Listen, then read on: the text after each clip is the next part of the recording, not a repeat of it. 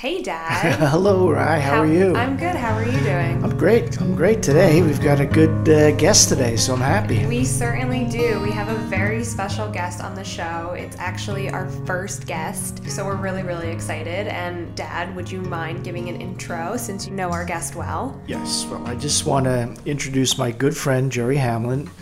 Jerry and I have known each other probably over 30 years, and we worked together initially when he was the detective in charge of the juvenile division in Long Branch Police Department. And then when he retired in 1992, I believe, John Kay and I made a special effort to get him to come to the prosecutor's office, and he became head of the special projects unit in the prosecutor's office and did an amazing job building relationships in the community, training police officers. We actually formed a team. Jerry, Lou Jordan, and myself went around the entire state of New Jersey, and we're well recognized as being one of the finer teaching groups for cultural diversity, bias, crime. And so it's my great pleasure to have Jerry here as our first guest. Jerry, why don't you just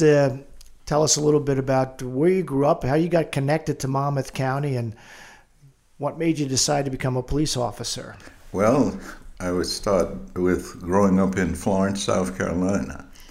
I was born December 21st, 1938. Uh-oh, how old does that make you? 81. Oh, boy, you look great. I'm happy to be 81. I'm happy you're here too. Yes. And I was born in a home. I was delivered by the midwife. And when I was big enough, about 6 or 7 years old, she told my mother that I would grow up to be someone who would be very smart and would do some great things. I didn't know at the time that that was the truth, but I feel that she was kind of accurate. Definitely accurate. Without question. And the big thing that I got from growing up in Florence, South Carolina, during segregation, I had to walk probably to my first elementary school, probably about a mile and a half. Couldn't ride the school buses because of not living long enough distance from the elementary school that was located in East Florence. I grew up in South Florence.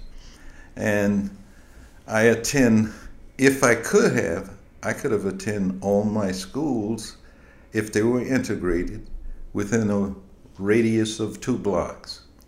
Because I could walk from my house to the high school, and right a block from there was the middle school and elementary school.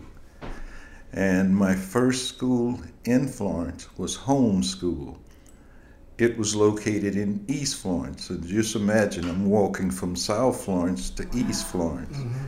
And then when I went to the middle school or junior high school, I had to walk from South Florence to North Florence.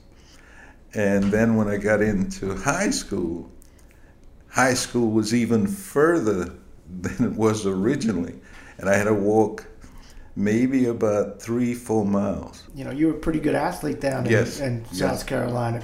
All state running back or something? If they had all state, I would have been all state. Right. But I enjoyed football because it was the camaraderie between me and my classmates. Right. And one of the things that I would share as not just being a football player, but I had a principal, Gerard Anderson, who told me, because I had missed a class or something, and he sat me down in his office, and he said, "Mr. Hamlin, I don't care how many touchdowns you score, but if you don't do the work in the classrooms, you won't be playing." Mm-hmm. And I heard him loud and clear. And when I graduated from high school, I was the president of the National Honor Society. Right. So I do believe education is a great tool. And if you listen, I had great teachers, even though it was segregated. I had great black men and women who was my teachers. And they stressed how important education was, and that at no time we should not do our best and prepare ourselves for the future. In Florence, South Carolina at the time. As a young man growing up, you had experiences with the Klan down Yes, there? I did. Some of the Klan members ran businesses on the same street that I lived on.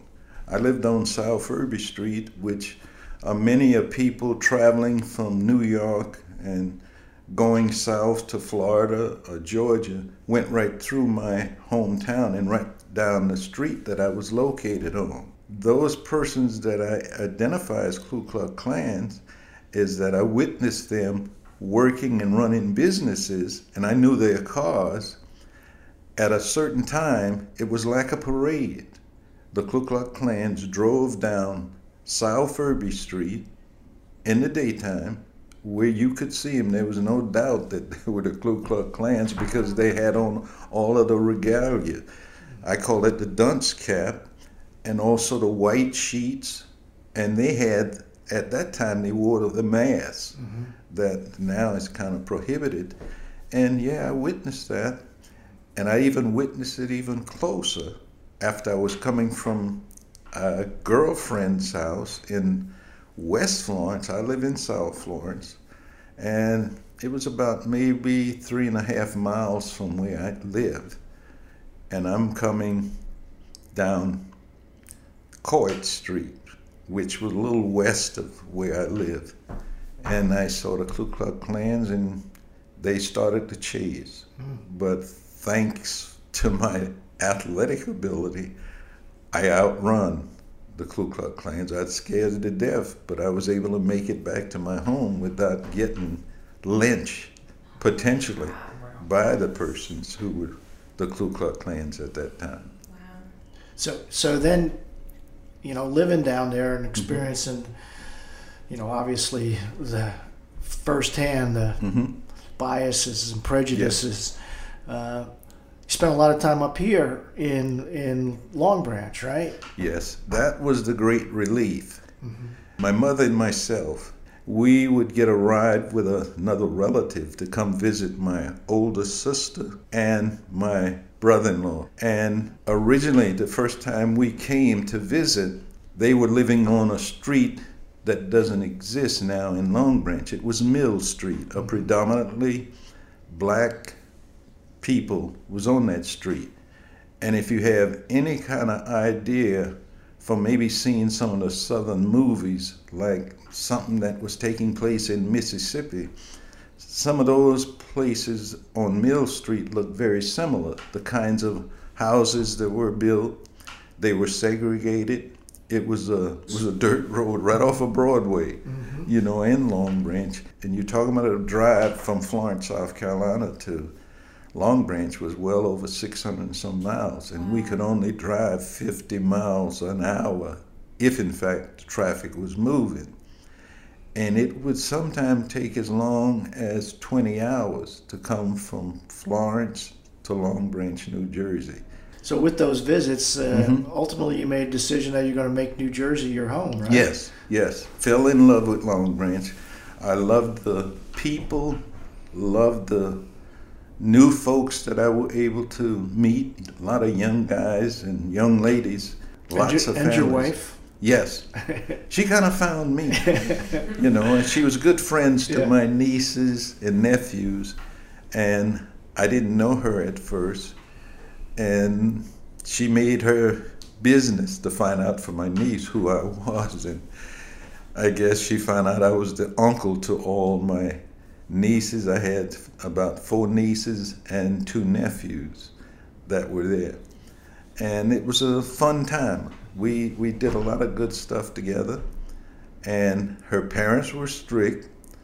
And I made it my business to introduce myself to Kathy's mother and father. And he's the one that pushed for me to become a cop. And I tell him, no, I don't want to be a cop. People are terrible.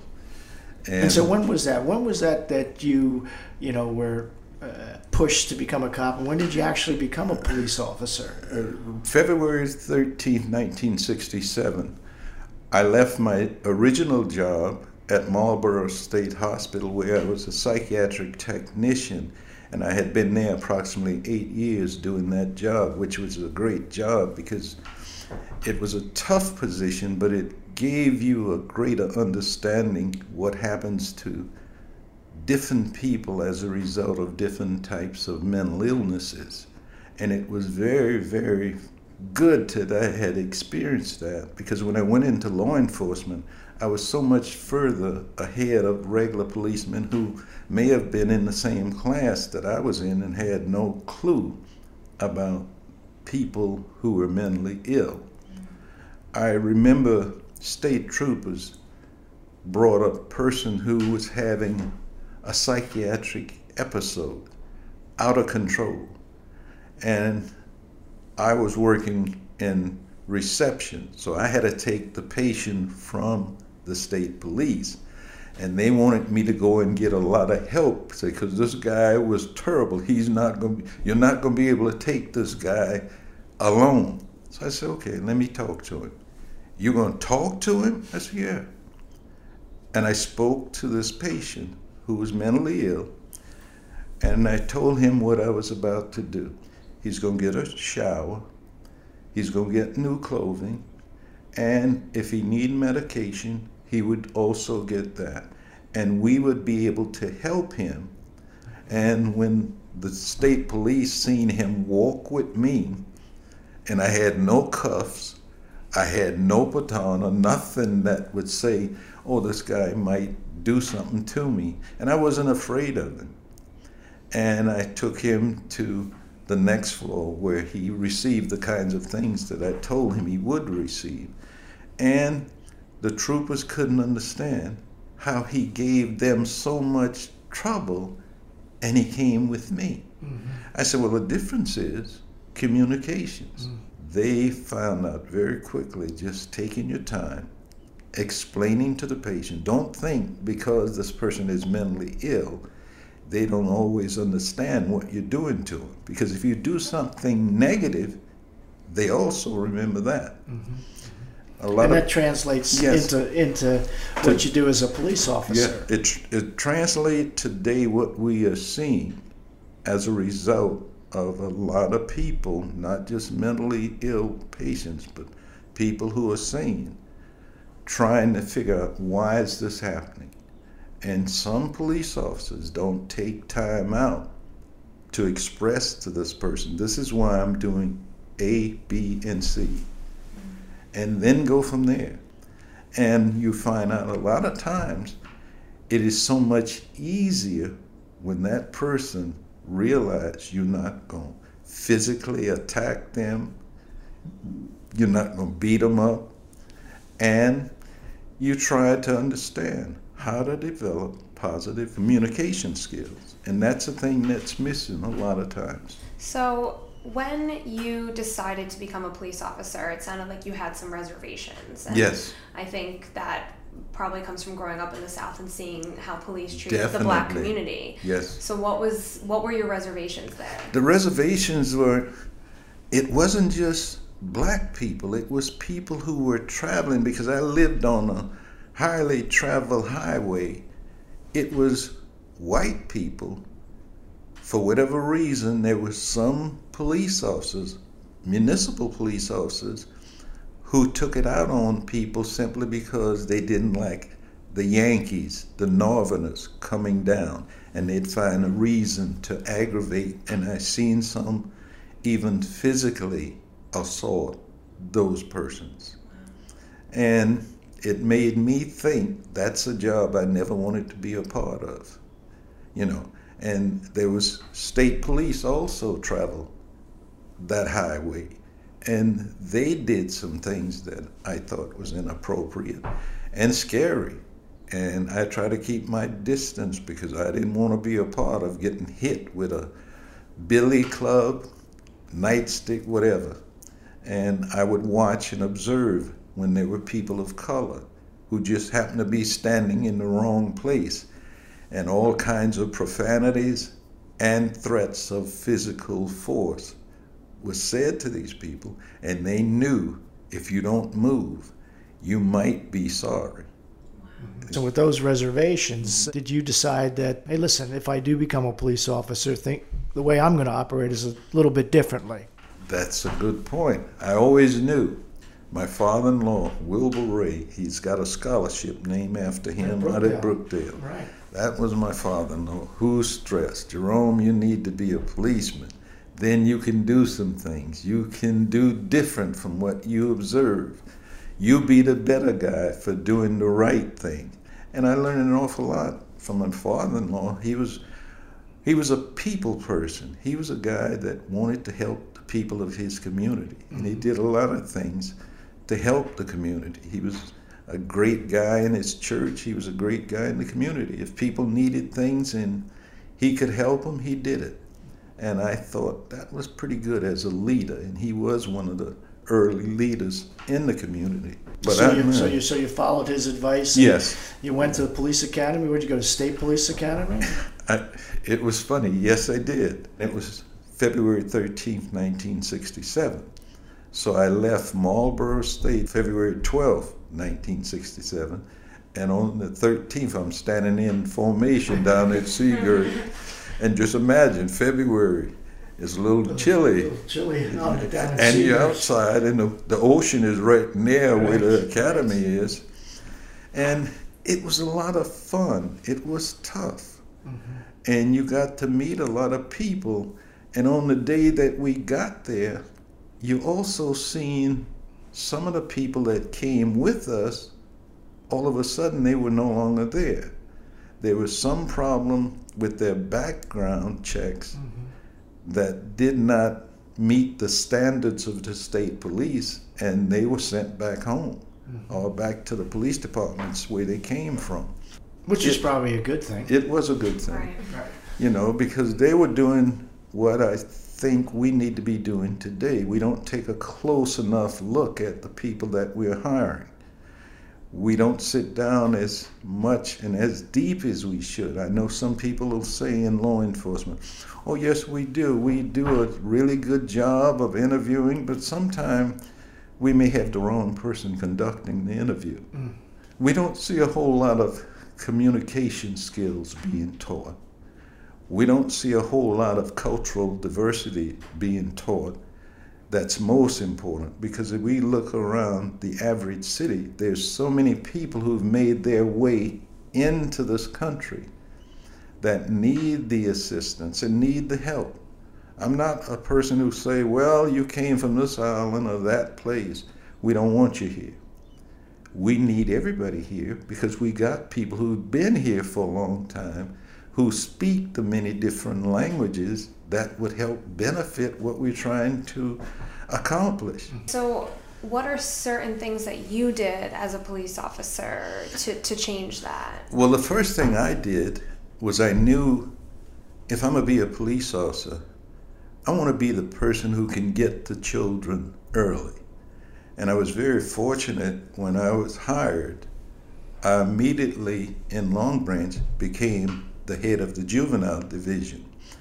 And I had to do some things to maybe bring it up to the 20th century, in that there was a lot of things that were there, but the system, how it was set up, was not set up appropriately, that we could do the kinds of things that have kids become positive rather than negative.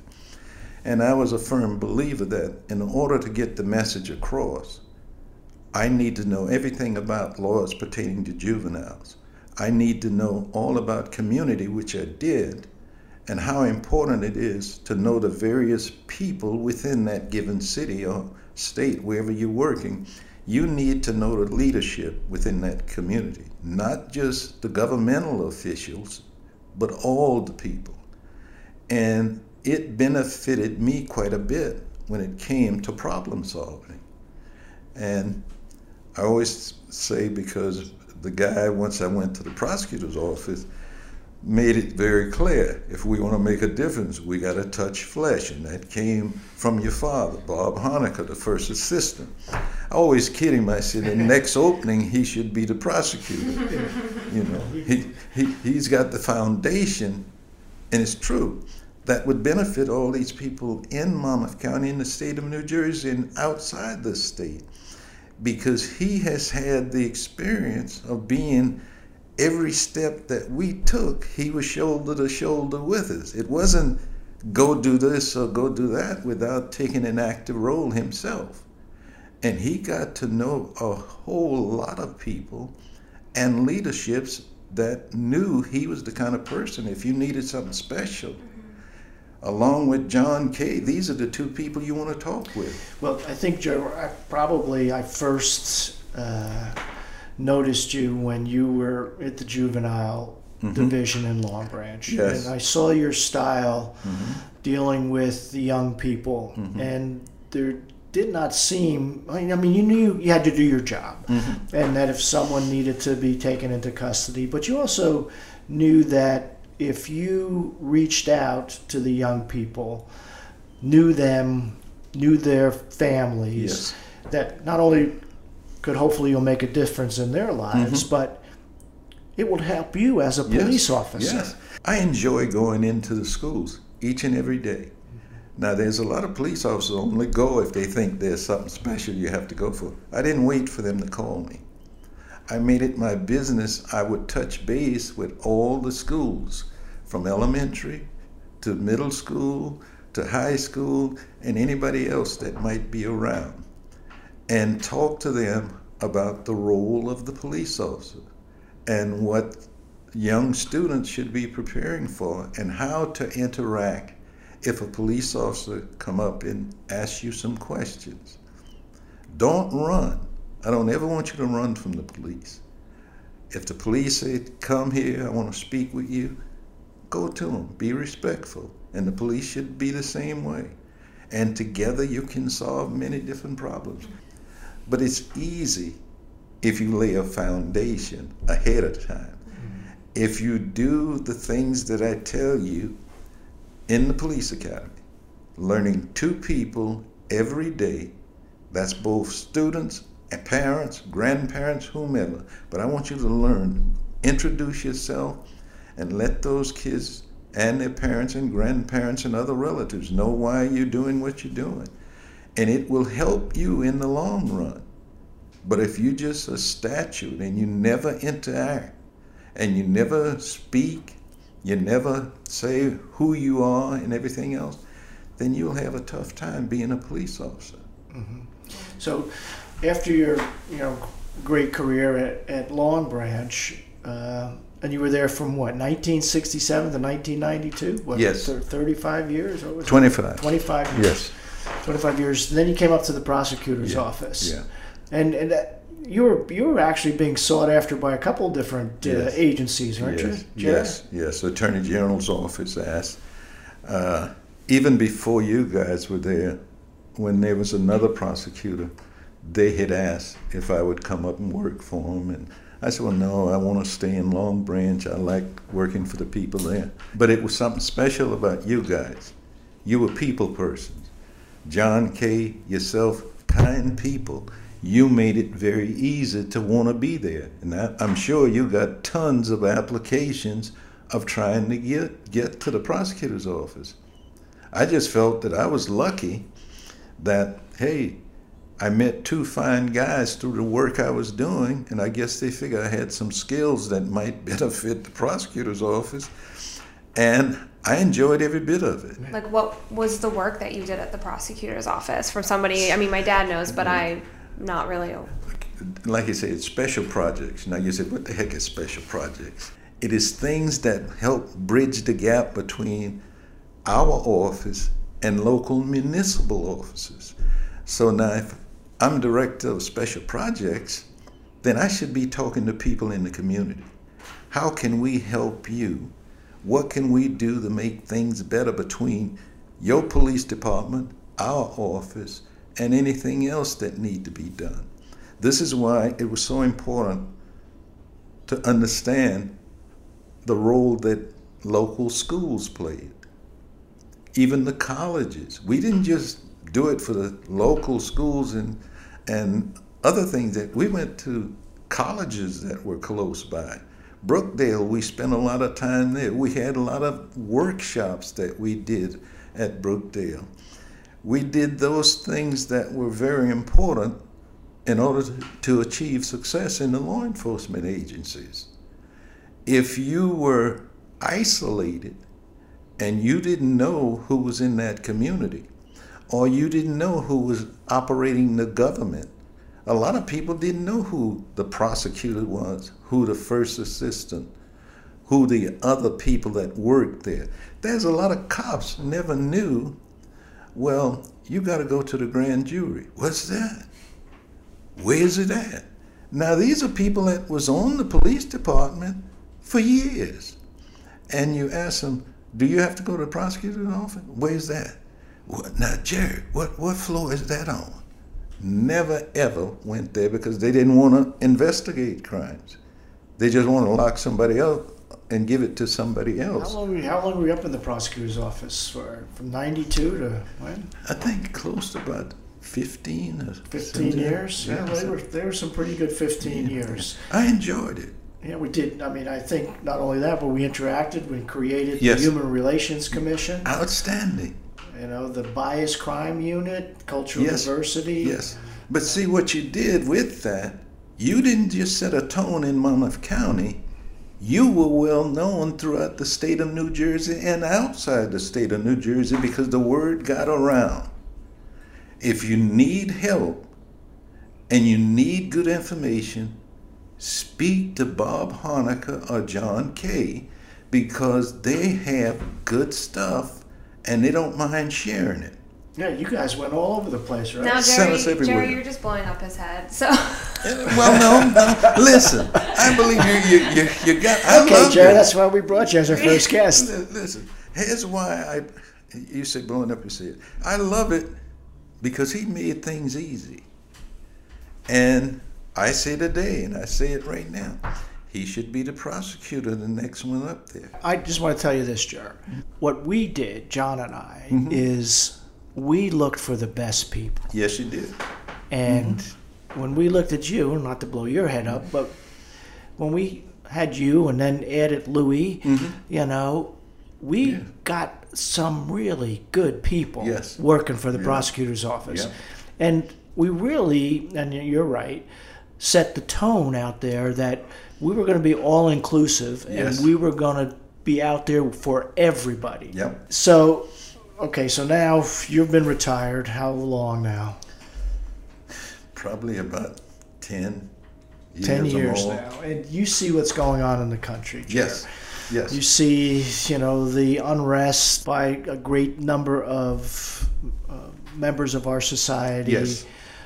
Black, white, Hispanic, Asian, you name it, across the board, with police and their activities. And obviously, you know, the actions of some of these police officers out there are violations of their trust It's with horrific. the people. Horrific. You know, yes. Yes. But here's something that we have to do with the people also coming from community. You can never justify breaking into someone's store, stealing someone's property, simply because of what you think is my opportunity to get even. You can't. You go to jail. Yeah, we've seen that before. Yes. All of us Yes. have seen that before, and it's not really the answer. So with all of this going on, there is, you know, a lot of calls to not only defund the police, but just abolish the police. And I'm curious what you think about that, and what do you think needs to happen? I think, again, when we can educate each other and show the difference between having and not having. Do you want chaos or do you want structure? Do you want people working together for the betterment of all people? Then that's what we have to do. If you say, okay, we're going to get rid of the police, okay, what you going to replace it with? And I know some people say, well, we could have a community service squad. Well, how are you going to train them? What will you do for weapons? what kind of person will you get to be a part of that group? How will you do the kind of research to see whether or not that would work? I don't think it would work in the long run. I think what we need to do collectively, we got to sit down. We have to discuss where we are and where we want to be. And we need each other. And yes, some people say get rid of the cops. And there's a good number of good cops. But what I need from good cops is to speak up. Don't allow bad cops to tarnish the badge for all cops. Let's look at the training. What do we need to improve to make better community relations? So what do we do about police officers that are currently officers, probably been officers for several years, that are not good cops, that are bad people? Then we have to remove them. Yeah. Like, how do we I want to do that. I want to take a brush. I want to get out all the knots. Right, like, get rid of those horrible people. Well, you have to have something in place. You know, it's like we had when you went to the police academy. There was a process. Then there was a kind of program that you had to live up to, or you don't graduate. Because we had all kinds of subjects that we had to do, and you had to pass them. But if for any reason you didn't pass, that was reason to let you go. Police departments can do similar things. You have a requirement of certain amount of structure as to how we operate this agency. If for any reason we see you receiving demerits because you're not living up to it, then you have some foundation to say on this date, second time I had to instruct you about how you went about doing a police report, how you went about effectuating that arrest. Did you see that you could have done this differently? Why didn't you call for assistance so that you didn't have to get so physical with this person? See, you have to set the rules and regulations in order to be successful and go forward. I think if we had those kinds of things inclusive to how we want to train the police officers, we'd have a better police department. Yeah, and I think, some of these cops that have, done these horrible, horrible things have had records. Yes, they did. They all had records. Yes. And it's like, why are they still there? Because somebody knows somebody, and they kind of, we got a family, we don't want to get rid of them now. Well, hey, how many times you going to let that person keep creating problems for the agency? Mm-hmm. There needs to be a higher standard to be a police officer. Mm-hmm. We need to see that when somebody has counts against them like that, then you can't be a police officer. Right. Well, they did some things one time where in order to be a policeman, you got to go to college. You got to graduate college. And we want more than an associate degree. But you got to remember, we get people with associate degree, college degree, master's degree, even a doctorate, and they end up being terrible. It doesn't make you a good person, No. You have to be a good person with a good heart and a good head on your shoulders. You have to be sensitive to the needs of the people you work for. Never forget, you work for the people. The people don't work for you. You represent the city or the state or the nation.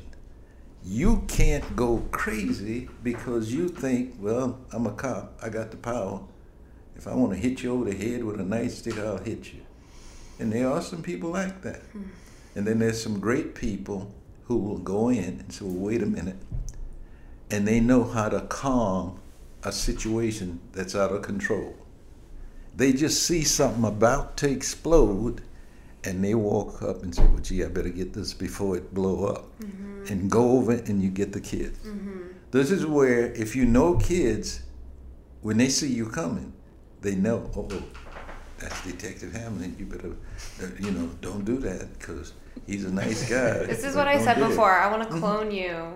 And I want to put you in every single police department in the country because clearly like Jerry, you're so knowledgeable about this, and you walk the walk and you talk the talk, and you've clearly made change in communities here in New Jersey. So, listen, at 81, listen, you're still full of wisdom.